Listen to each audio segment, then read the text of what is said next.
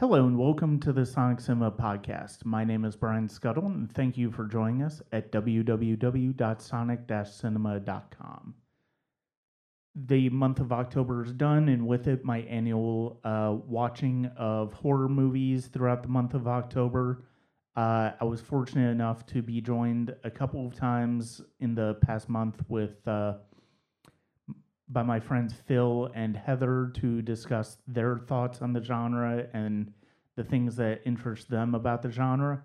And it seemed fitting to close out a group of these episodes talking about horror with a friend who does his own binging on the horror genre throughout the month of October, Marv Dickey. You'll remember him a few episodes back. We talked about a short film, The House on Oak Street, that he submitted to me. We talked about that. We talked about criticism, filmmaking, and all of that stuff. Today, we're going to talk about some of our favorite movies that we took in for the first time this past month, as well as taking a look at the favorite films of ours of all time for the horror genre. So please welcome Marv Dickey as we wrap up this month of horror. Thank you. Thank you very much for joining us, and it is my pleasure to welcome back to the podcast good friend Marv Dickey, who is a horror enthusiast himself, and also does a annual binge watching of horror films throughout the month of October. And I wanted to bring him in to sort of wrap up our respective months of watching horror films and just sort of talk about the ones that we enjoyed most as far as the ones we were introduced to this past month in our respective watching, as well as our favorite horror movies of all time. So thank you very much for joining me again, Marv. Hi, thanks for having me back.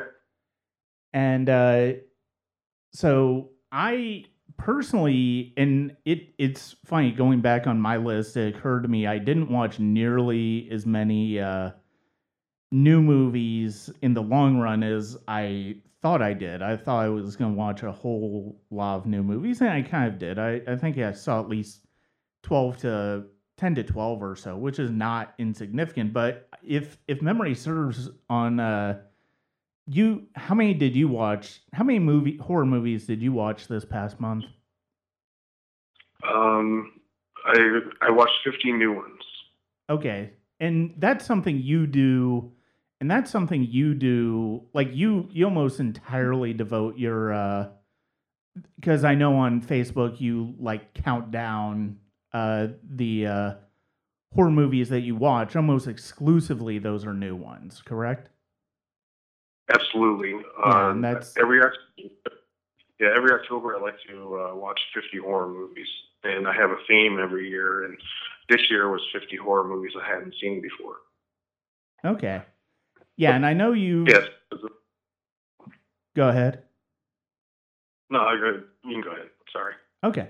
Yeah, and I mean, you definitely. I think I started off watching quite a few new ones, but I ended up getting back into a routine of just watching ones that I had seen before. Some of them are ones for my movie a week for Sonic Cinema. Some of them are ones that I always watch every every October, and then yeah, just other ones that I hadn't seen. Some of them I hadn't seen in a while. Some of them are recent ones that I really enjoyed.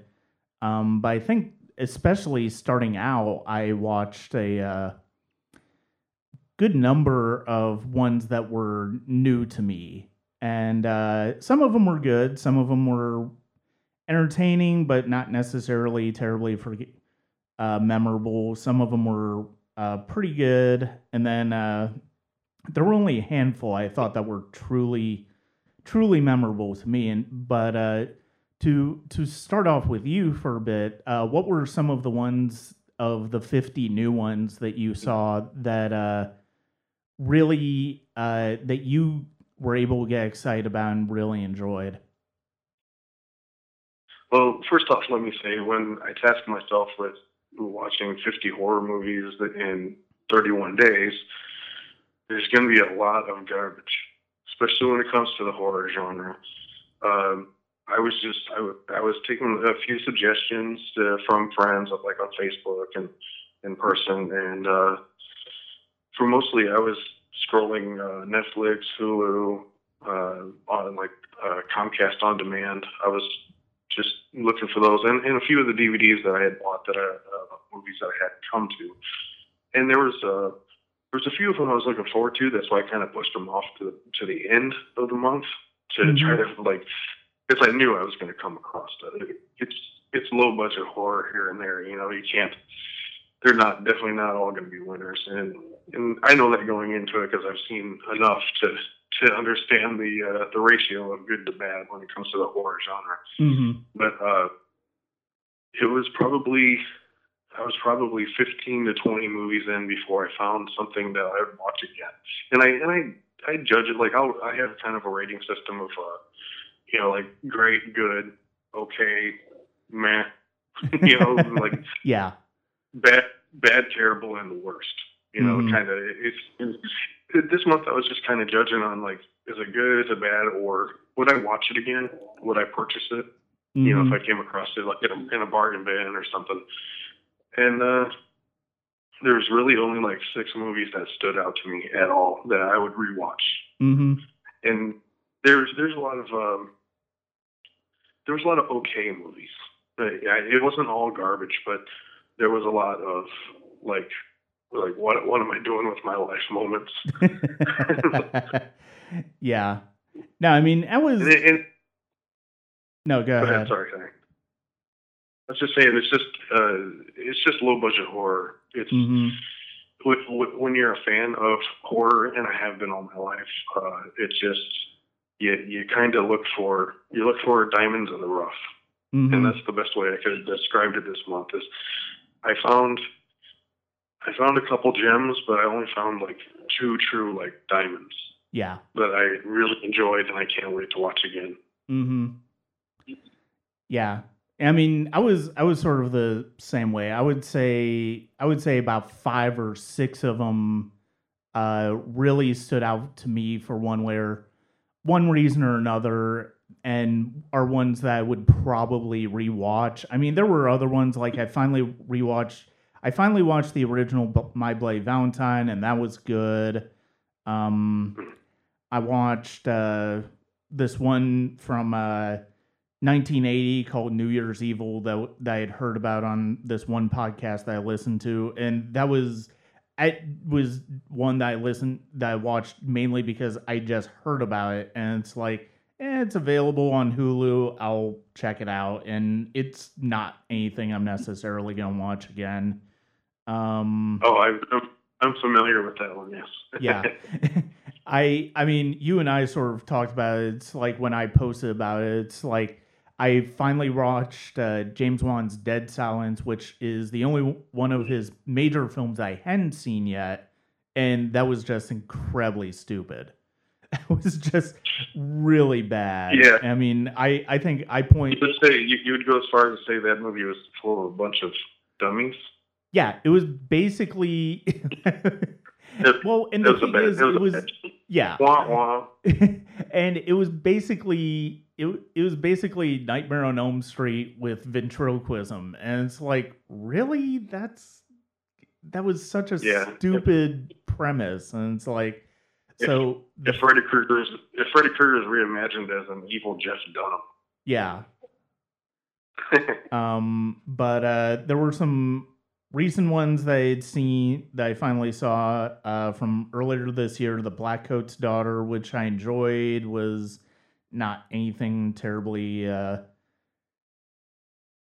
memorable to me. It was okay. It had an interesting hook, but it just wasn't terribly. It's not something I'm going to watch over again. I watched The Bye Bye Man, which came out earlier this year. That was okay. It was sort of like a good hook, but it's not something I'm going to watch over again. And even though I don't know how, I kind of see how it's considered a horror movie, but it came out earlier. It came out in October. The The Snowman, the Michael Fassbender movie, was really stupid, and there were so many. Apparently, that was one where it's like it's based on a book, and as part of a book detective series, and it's kind of trying to be like Silence of the Lambs type thing, but it just doesn't work. And I think a lot of that had to do with the fact that supposedly, according to the director, they didn't shoot like 10 to 15% of the script for some reason. I think it was budgetary constrictions, which is stunning considering the fact that it was produced by Universal. But that was definitely one of the overall, like this year in horror is kind of has been really hit or miss. I think for something there was, there was the It miniseries, there was the It film adaptation that I really loved, and one of the I enjoyed that a minute. Yeah, and one of the ones that I really enjoyed and that was new to me that I saw in this past month was Netflix adaptation of Gerald's Game, the Stephen King story, with and that was probably one of my favorite new horror movies from the past month or so. And it's sitting on my list right now. We need to be watched. Yeah, I do want to watch. What was that? I want to go back to the Snowman that you had mentioned. Yeah. You are one of 3 friends who have told me to avoid this movie. But not really. You didn't tell me to avoid it. You just said it was bad. And it didn't come out well. It's just. And I had 2 others that were just like, hey, you're not gonna like it. Just you don't need to bother. You don't need to bother with this. Don't waste your time. But when people tell me about because horror obviously is my favorite genre. When people tell me that, I have to see it now. Well, why are you warning me? I would wait until it's on like Netflix or something like that, to where you don't have to pay anything to see it. Because if you are going to see it, I mean, I would wait. That's usually the route I'll take. But the route I'll take when people say a movie's bad. I'll be like, all right, I got to see it, but I'm not paying a dime to see it. I'll wait. Yeah. Well, I think I think but I already mentioned Gerald's Game, the Stephen King adaptation Netflix did, as being one of my favorite horror discoveries. Even though it came out this year, so it feels like that's a bit of a cheat to put on there because it just came out this month. I mean, everybody's discovering that one. So, I think, but it was still one of my favorite horror movies from the past month or so. Excellent. I think as far as older movies, I think the first one that I saw this month is probably one of the. It's not a great movie. It's not something it's not one that I would consider adding to the collection, but it's something I would consider watching over again, and that is Tobe Hooper's The Funhouse from 1981.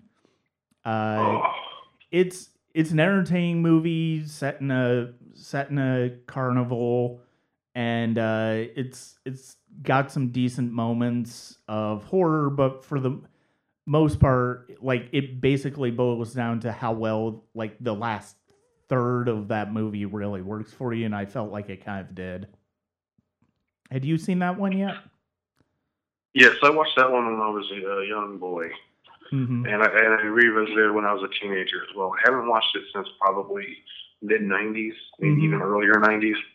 Yeah. But I enjoy it because I've always been attracted to clowns and in the whole carnival atmosphere. Yeah. The circus carnival, and I just love that atmosphere. And I'm drawn to those type of movies, like absolutely, like Killer Clowns from Outer Space. I've watched that 100 times. Yeah. It's just cheese.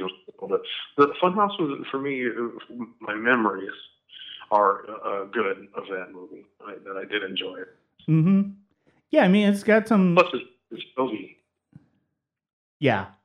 It's Yeah, and I mean, Toby's worth it. yeah, and I'm still kind of getting caught up on his stuff. I mean, there are some of his films I know I've seen, like obviously Texas Chainsaw Massacre. I want to say I saw Poltergeist when I was a kid, but I don't remember seeing it, so I need to see it again. Well, there's that controversy. There's a controversy of whether or not how much did he truly direct of Poltergeist. A lot of people say it was mostly Spielberg, and because him and Spielberg were friends, they slapped his name on it. So Spielberg, it's something to do with Hollywood. Yeah, I mean, the more I've read about that production, the more it's like, wow, that is so weird. It's just such a weird production. I mean, it's like so Hooper was like on set, he was filming, he was like basically saying, and like both him and Spielberg were collaborating on like setups and stuff like that, and it's like, okay, that's interesting. But I mean, I know technically speaking he couldn't be. I know one of the things I read that it's like technically speaking he couldn't take directorial credit because of the fact that he was working on E.T. at the time, and that was right. So there was a contractual obligation there that he couldn't actually take credit for Poltergeist, and it's like, yeah, it's fascinating to, yeah. I mean, I think that's one of the things that's always made me curious about that movie, since I've been aware of the controversy as to who directed it or not. Right, and the whole rumor that Spielberg wanted Hooper to direct E.T. Yeah. It's like, imagine, I couldn't imagine anybody else behind the helm of E.T. than Oh yeah, Spielberg. I'm not the biggest E.T. fan. The movie's good for what it is, but growing up, I was never like, I was more like, give me Alien and Aliens, Ridley Scott stuff. Give me that instead of like E.T. I'm like, why is this hard one? This is cool and all, but where's the murder? I was an awful little child. Well, exposed to horror too young, enjoyed it too much. Yeah. And it's like Tobe Hooper directing E.T. is one of those things where it's like you can't help but think of what that movie would have been like. I mean, it could very well been, because of the fact that it was another Spielberg production, it could have been another one where it's like you have controversy over who really directed it. But I mean, it's like Tobe Hooper directing something like E.T. is sort of akin to the idea of ever David Lynch directing Return of the Jedi. It's like, it's interesting to think about, but it kind of makes you wonder, just like, especially with the Lynch thing, I've started to come to the idea that it's like, chances are it wouldn't have been as far out of a movie as people are expecting. The reason is because of with Jedi, George Lucas was still the creative force behind the movie, and I'm fairly certain he would have kept Lynch's more twisted impulses sort of on a very short leash. So he would have been a director for hire on Jedi. It's like he wouldn't have. It's not like you would have gotten a Eraserhead on that movie, but right, yeah. Yeah, there've been, because it's all about the meshing of styles. When you're like, well, Lynch was going to direct, Jedi. It's like, holy cow! And all you think is Elephant Man and Eraserhead, Twin Peaks, and then when you mix it with Star Wars universe, it's there's not going to be any weird, dance routines with Wookiees and Ewoks. Oh yeah. I mean, I think like the radiator scene from Eraserhead, and the dancing girl, and am I not remembering that right? I think. Oh yeah. It's been a couple of years since I've seen Eraserhead, but yeah, I've Yeah, I You have know, a pretty decent memory on the movie. Yeah, I think we're straying. I think we're starting to stray from the topic at hand, aren't we? Mm-hmm. Should we round it back? Take it back home? Well, we've already talked about a couple of the movies that I really I saw for the first time this month and really liked. What were some of your choices? Well, I have to say one of them I came across that I hadn't seen, and I am surprised I hadn't seen because it was from 1981. Off the Mm-hmm. top of my head, I think 81. It's called The Burning. Okay. It was a Friday the 13th clone Yeah. where, something bad happens at a summer camp years earlier, and now, they're back for more. And they use the legend of Cropsey. Yeah. I believe it's just an East Coast Mm-hmm. urban legend of Cropsey will come get you, just to scare children to go to bed and be right to act right. But anyways, I was very surprised how good that movie was. But then again, Tom Savini bailed on Friday the 13th Part 2 to do this one. Mm-hmm. To do the special effects for it. So the special effects were top notch, of course, for the time. Because of Tom. Yeah. Tom Savini is a big king. Him and Greg Nicotero are like neck and neck for greatest of all time, so to speak. Especially now, The Walking Dead. Yeah. But anyways, it's really good. It was really good for what it is, and I think it doesn't get as much recognition that it should. I was very surprised, and I enjoyed it a lot. And it's fun to see little young George Costanza trying to run around, get with the ladies. He's trying to be a suave ladies man. He played the character that in every camp movie, there's that one guy character who can get you anything you want. What do you need? I can get you. He was that character, and it's just good. And I'm trying to remain spoiler free for people who haven't seen it. They should go check it out. It's worth a watch, and of course it's old. Yeah. So to speak. It's over 35 years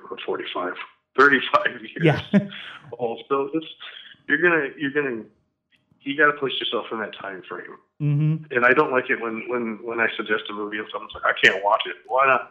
Well, because it's so old. It's like you can't just suspend disbelief and go back 30 years. Yeah, it's like, and the thing is, it's like for me, even though it is 30 plus years now, it's like the 80s are not that old. It's like they're still like in my lifetime. I mean, the 40s are old. The 20s are old. Yeah. The 80s are not old yet. It's like they're still within my lifetime. It's like I refuse to accept that term old for the 80s. Yeah. Until I'm walking. Wait, I already walk with a cane. Mm-hmm. Never mind. But yeah, no, I've heard of The Burning. Yeah, I've heard of The Burning because of the fact that they did mention on the 80s All Over podcast, which I listened to. And that was actually one of the first Miramax films, too. The Weinsteins actually had a hand in making that. So, yeah. Am I in trouble for approving of a Harvey Weinstein production? No, I mean, I'm still kind of curious in seeing it, but, it's like, I mean, that's just one of those, it's just one of those interesting little pieces of information. Where did you watch that from? Is that one that you have? Yes. Okay. Yes, got a hold of a copy. Okay. All right. So yeah, it's definitely, and you know me, I'm a sucker for summer camp stuff. This past summer, I even did a whole I watched 10 or 12 different summer camp movies just because I thought it'd be fun. Mm-hmm. And it's that time frame, the late 70s to mid 80s was huge for not even just the horror genre, it's like comedy and drama. They like Little Darling. Yeah. Of summer camp everything. Mm-hmm. It's just from Sleepaway Camp to like The Burning and the Friday the 13th films. And you got your Poison Ivies and stuff. And I'm just a sucker for that stuff. And if you enjoy it as well, then you should definitely, if you haven't seen The Burning, give it a watch. It is a Friday the 13th clone. It's a who done it.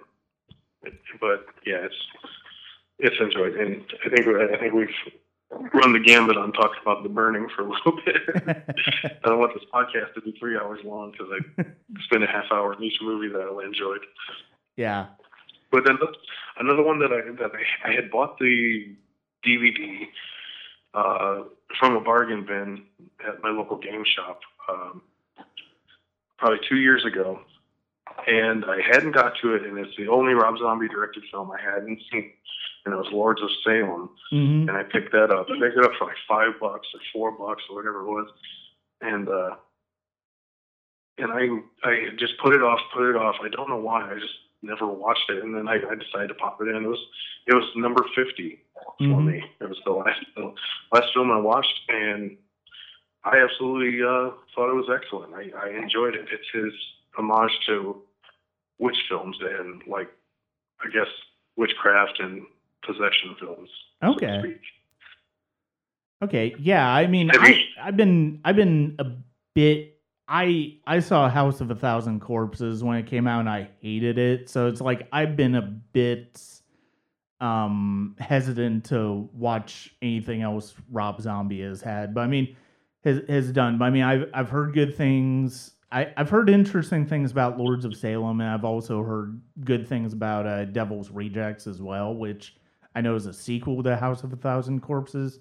So I mean, at some point, I will probably start to get into some of his movies more.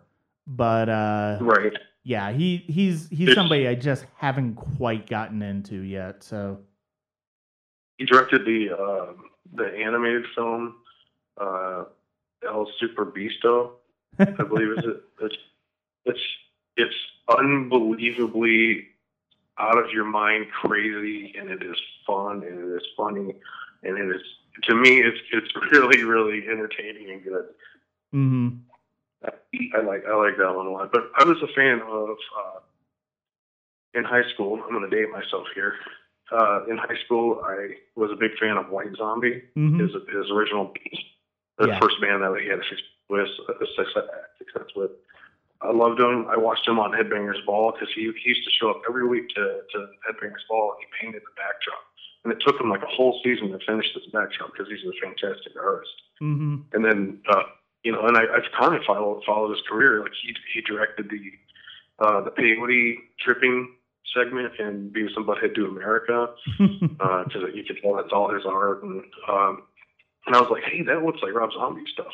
And come to find out, it is. And I've been a fan of his. And when he went solo, everything was fantastic. And then when I heard he directed House of a Thousand Corpses, I had to seek that movie out. And I got lucky that it did come to a local theater, and I absolutely fell in love with it. And you'll see when we get to our favorites of all time. Mm-hmm. So, little but yeah, I'm a fan of his. I just didn't get around to like El Super Beasto this past summer and Lords of Salem just now. His Halloween movies leave a lot to be desired, but I'm not going to go there. Yeah. I mean, I've heard very mixed things about. I've heard dramatically mixed things about his Halloween movies. So it's like that's part of why I didn't necessarily bring him up. And it's like I'm not terribly. I mean, like if I do get into his work, I mean that might be sort of like the last stuff I get to, just because of the fact that, I mean, there's a perfectly great version of Halloween that John Carpenter did. And then B, like, I've heard such mixed things about his Halloween movies that's like, yeah, we'll see what happens if I ever get to that point. So I would say 9 out of 10 people who watched those movies probably dislike it. Mm-hmm. And probably 9.5 out of 10 dislike the second one. Yeah, I've heard nothing good about the second one. It's the first one that I feel like has a mixed reputation. So, And I hate it. I hate it because I'm a big fan of Rob Zombie, obviously, but I'm also I'm a fan of the Halloween series. Yeah, you talk to a guy who I love Season of the Witch. So for me to be like, this is a bad Halloween movie, mm-hmm. when I say Season of the Witch is fantastic and it needs to be shared around the world.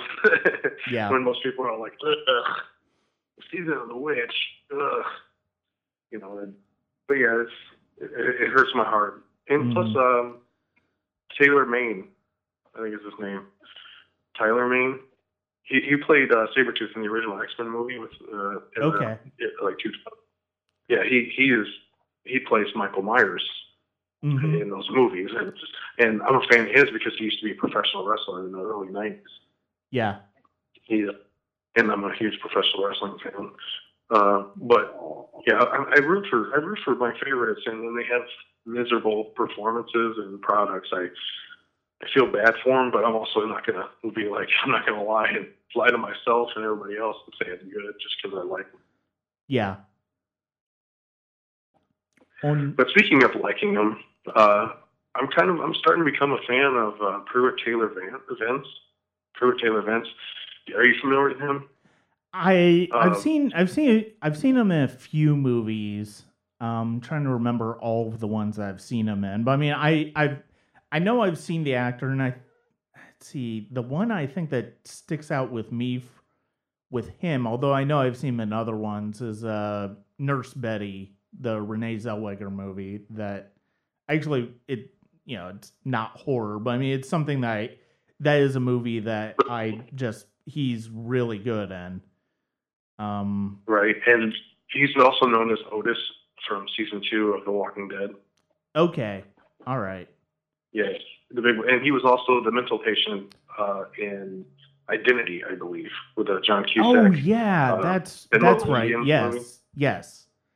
Yeah, it's been a long time since I've seen that, but no, you're absolutely right. Yeah, that's another movie that deserves a little more recognition for what it is, and it really is the Agatha Christie Terminal Indians. Yeah. Everyone. Yeah, you got it. But yeah, he was in a movie that I really, really enjoyed. It's only an hour and 20 minutes with credits, but it's got a heavy metal soundtrack. It's got just an awesome story. It's called The Devil's Candy, and it also stars Ethan Embry. Ethan Embry is Kevin Smith's films, right? Yeah. Wait. No. Sorry, that's Ethan Suplee. Sorry, I know Ethan Embry's been in other stuff, but I can't remember what else. Empire Records. He was the crazy Mark that wanted to have a band. He was in Dutch. He was Ed O'Neill's his charge in that movie where he went to get his girlfriend's kid from military school, and that's the little Ethan Embry. Just Freaky Links. He's been in just a ton of stuff. But I think he's also well known for Can't Hardly Wait. He played Preston. Okay. Him and Jennifer. He had a big crush on Jennifer Love Hewitt and all that stuff in the movie. But yeah, he's just an unconventional father, a big metalhead artist, and he and his wife and his teenage daughter, who's he's got her into heavy metal and his wife's into heavy metal too. They buy this new home, and it used to be the home of the character played by Pruitt Taylor Vance, and he is completely on the spectrum. He's mentally challenged and dangerous, and he used to live there till his parents, died, and they died in a questionable manner as well. And he's not on his meds, so he has to play his electric guitar really loud, like in the middle of the night, just so the voices he plays over the voices. And he hasn't been taking his meds, and he shows up on their new doorstep, their new home, and saying it's time he needs to come home now. It's not his home anymore. But because he's off his meds, he is a very, very dangerous man, and awful things begin to happen to this family. A little supernatural going on, a little bit of evil hanging out in the house and in his new studio and stuff. But it's fantastic. The movie is a lot of fun to watch, and I can't wait to watch it again with new eyes. Because whenever you watch another movie the second time, you know it's coming.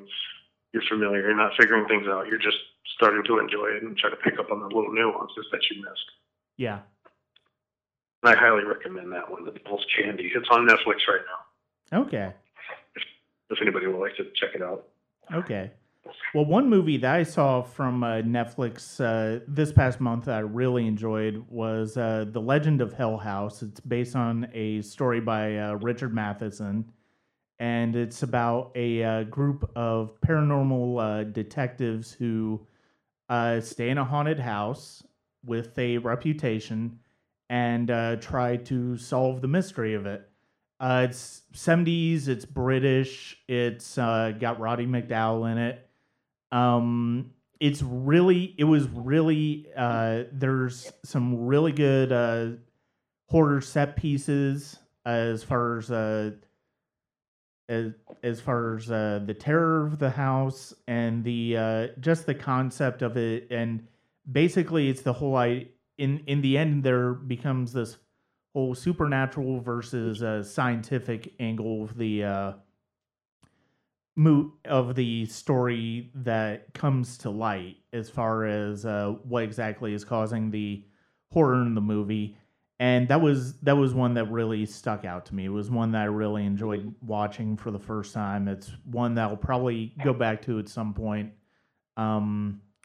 Over the years, I love the score of it. I thought it was just a really great 70s electronic score for horror, and it was really effective. So that was one that I really liked, and that was on Netflix as well. I like that movie a lot. Mm-hmm. I rented it a few times in the 90s from Hollywood Video, everybody. Oh, hey. That's a blast from the past. Yeah, it is. Hollywood Video in the 90s had it, and I was like, I've heard good things, and I finally got my hands on a copy. And I wound up renting it like probably 2 or 3 times. Mm-hmm. And I do enjoy it. I did enjoy it, and the score is pretty good, but there's a lot of even the Hammer films have great scores. Yeah. Like they hired the right people when it came to writing the music and the scores and all that for those. But Legend of Hill House is it's good memories for me. Let's just put it that way. It's good memories. Yeah.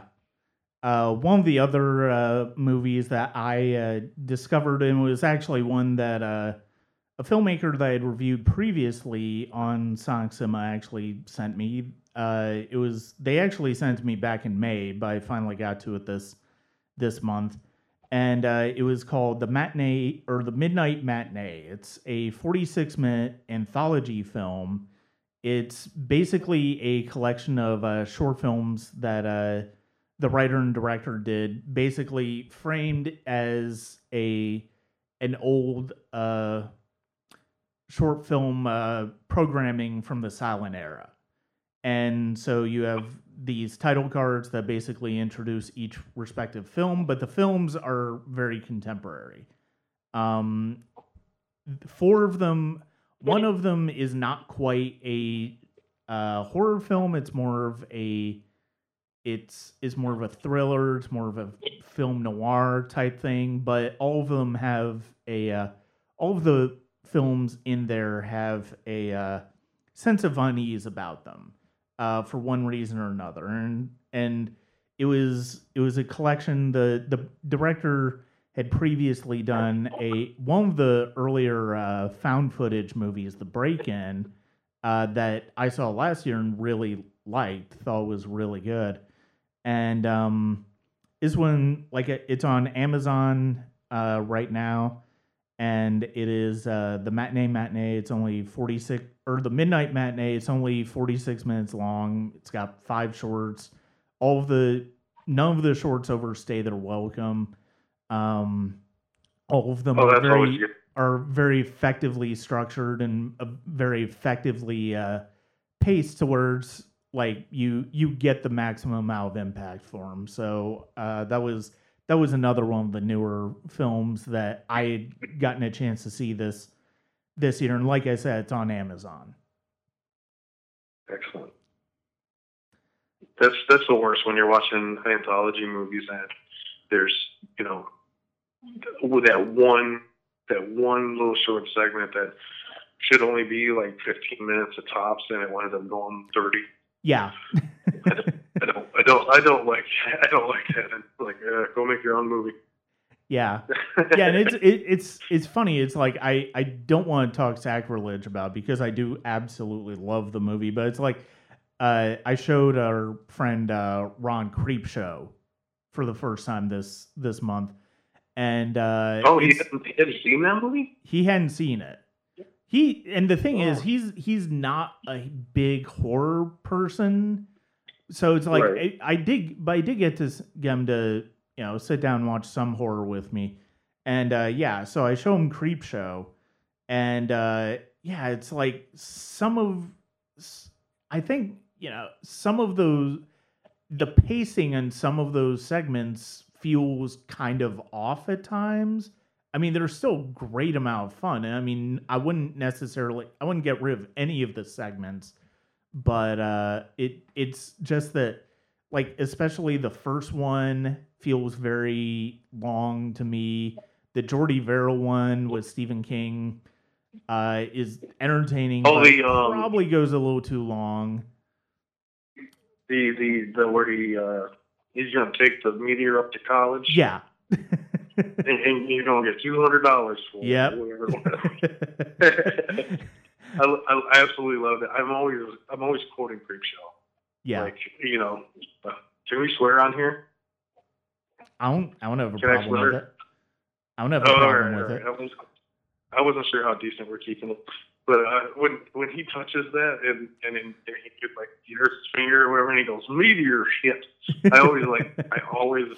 I quote that, and I also like, where's my cake? Yeah. I'm constantly, not constantly, but I every once in a while I'll quote that movie because I've always been a fan. Mm-hmm.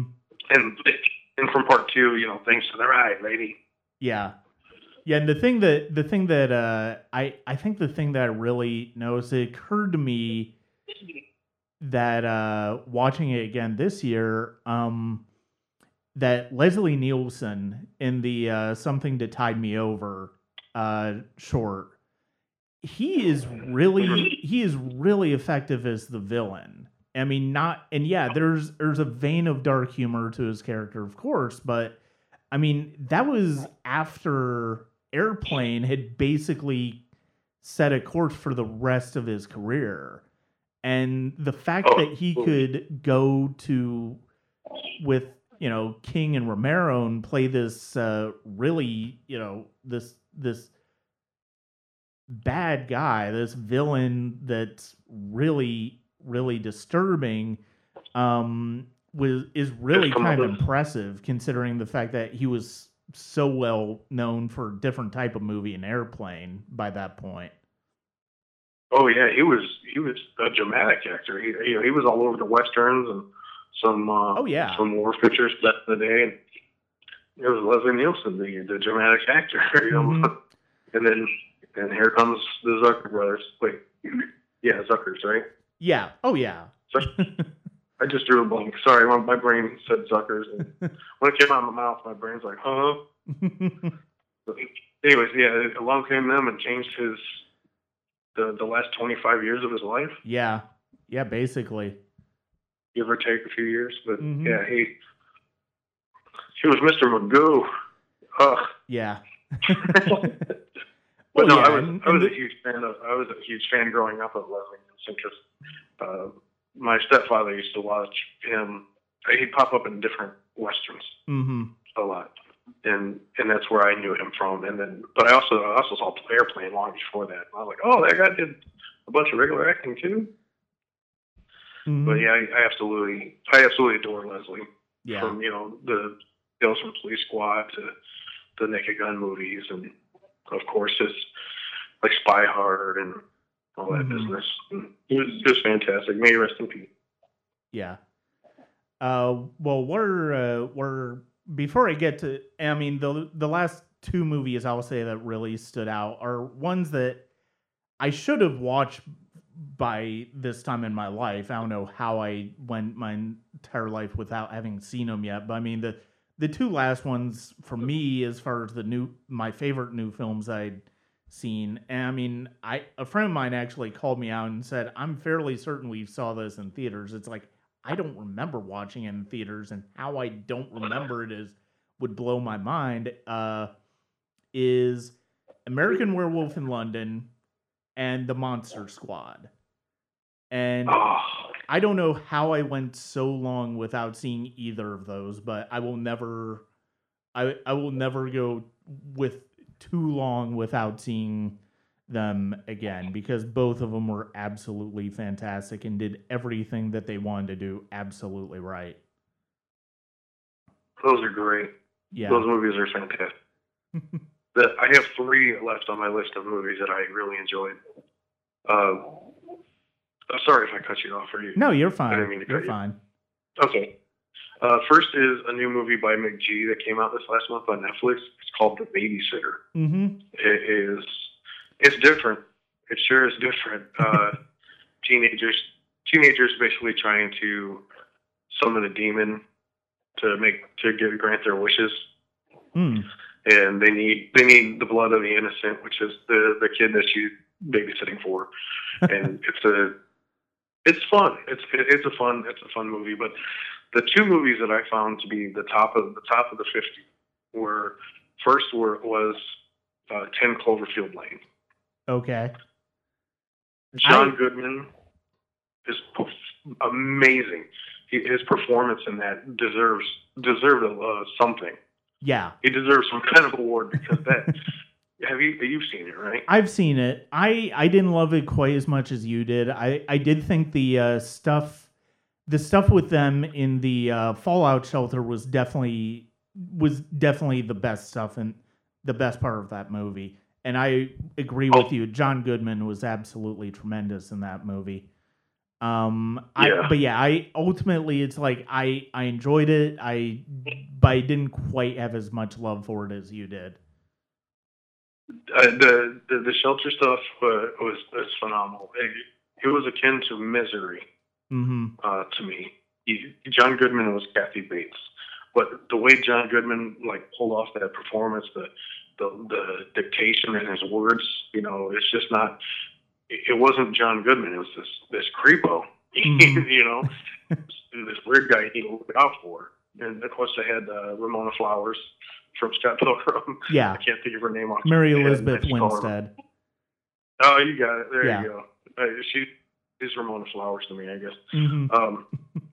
But yeah, she did a great job too. And a lot of people who've talked about trying to keep it spoiler free, but the aliens at the end, because it is a Cloverfield movie. And I heard that it was originally written not as a Cloverfield movie, and they added that stuff at the end. Yeah. To tie it into. But I'm okay. I'm okay with it. I thought it was like whoa, the dude was kind of right. Mm-hmm. John Goodman was kind of right. Yeah. I was like, man, that's cool. And then it becomes something else, and I kind of enjoyed the turn, and not a lot of people did. Mm-hmm. A lot of people enjoyed it for what it was in the shelter. But when outside the shelter, people were just like, "Oh, it ruins it all." And I'm like, "No, that is cool. That was awesome. I enjoyed that a lot." And my final, this one would, if I had to give an award to the best movie out of the 50 I watched, it would be this one. It's a South Korean film from 2016. It's a zombie film, and it's called Train to Busan. And that movie is one hell of a ride. It's an emotional roller coaster. I can't wait to watch it again. I'm probably gonna watch it again within the next week with my girlfriend, my fiance. Well, we got engaged this last October. 10 days ago, 12 days ago. Yes, congratulations, by the way. Oh, yeah, thank you. I didn't think this old horror movie schlub would wind up with one of them fiancés, let alone a good-looking one. Anyways, the with Train to Busan, it made me cry, man. It had me, and it had me like my hand was over my mouth at the end. There's a moment where like I was like, oh God, no. It's one of those movies. If you have you heard of it or have you seen it? I can't say that I have. I mean, I know I haven't seen it, but yeah, I can't remember whether I'd actually heard of it or not. It's on Netflix right now. Okay. And I say, do yourself a favor if you can find 2 hours and you're like, I want to watch a movie and I don't know what, and obviously you're okay with subtitles, right? Oh yeah, yeah. I'm getting bad. My vision's getting bad, so I had to watch it by myself because I have to pause it almost every sentence. Mm-hmm. Almost every sentence. But this movie there's a lot of action, so it plays through. But do yourself a favor and watch it, and I'd love to hear what you have to say about it because this was the diamond of all the garbage, the okay, the mediocre, the good, the great. This one stands atop all of them, and it probably, I didn't want to be rushed to judgment and put it in my top 10 favorite horror of all time, but I can see it becoming there. Yeah. Becoming a part of it. So, yeah, it's a beautiful film. It's shot beautifully. Man, I can't praise it enough. I really can't. Mm-hmm. But so yeah, it's a Rage Zombies. Just so you know, it's not like Slow Walkers. Okay. It's like 20 where they're Rage Zombies, but a little bit pumped up a little more. All right. But yeah, anybody out there listening, go and you're okay with subtitles because a lot of people are like, I don't want to read a movie. I don't want to read a movie. I'd read the book. But yeah, just sorry to your listeners if I just made fun of them. I hurt their feelings. but there are some people out there that refuse to watch a movie because it has subtitles. Yeah, yeah. And I think that this movie is worth a watch, unbelievably so. So out of all the ones, that one takes the cake. Vidalia. Okay. All right. Yeah, I'll definitely have to check that out on Netflix at some point. And I'll even try to get to it. I'll probably try to get to it sometime in the next couple months, depending on how crazy my schedule is. That's it for part one of my October discussion of horror films with Marv Dickey. It's going a bit longer than we expected, so we're actually splitting this up into two. Part two, we will be discussing our respective 10 favorite horror movies of all time lists. And so I hope you enjoy that. And for now, this is Brian Scuttle for the Sonic Cinema Podcast. I'll see you on part two.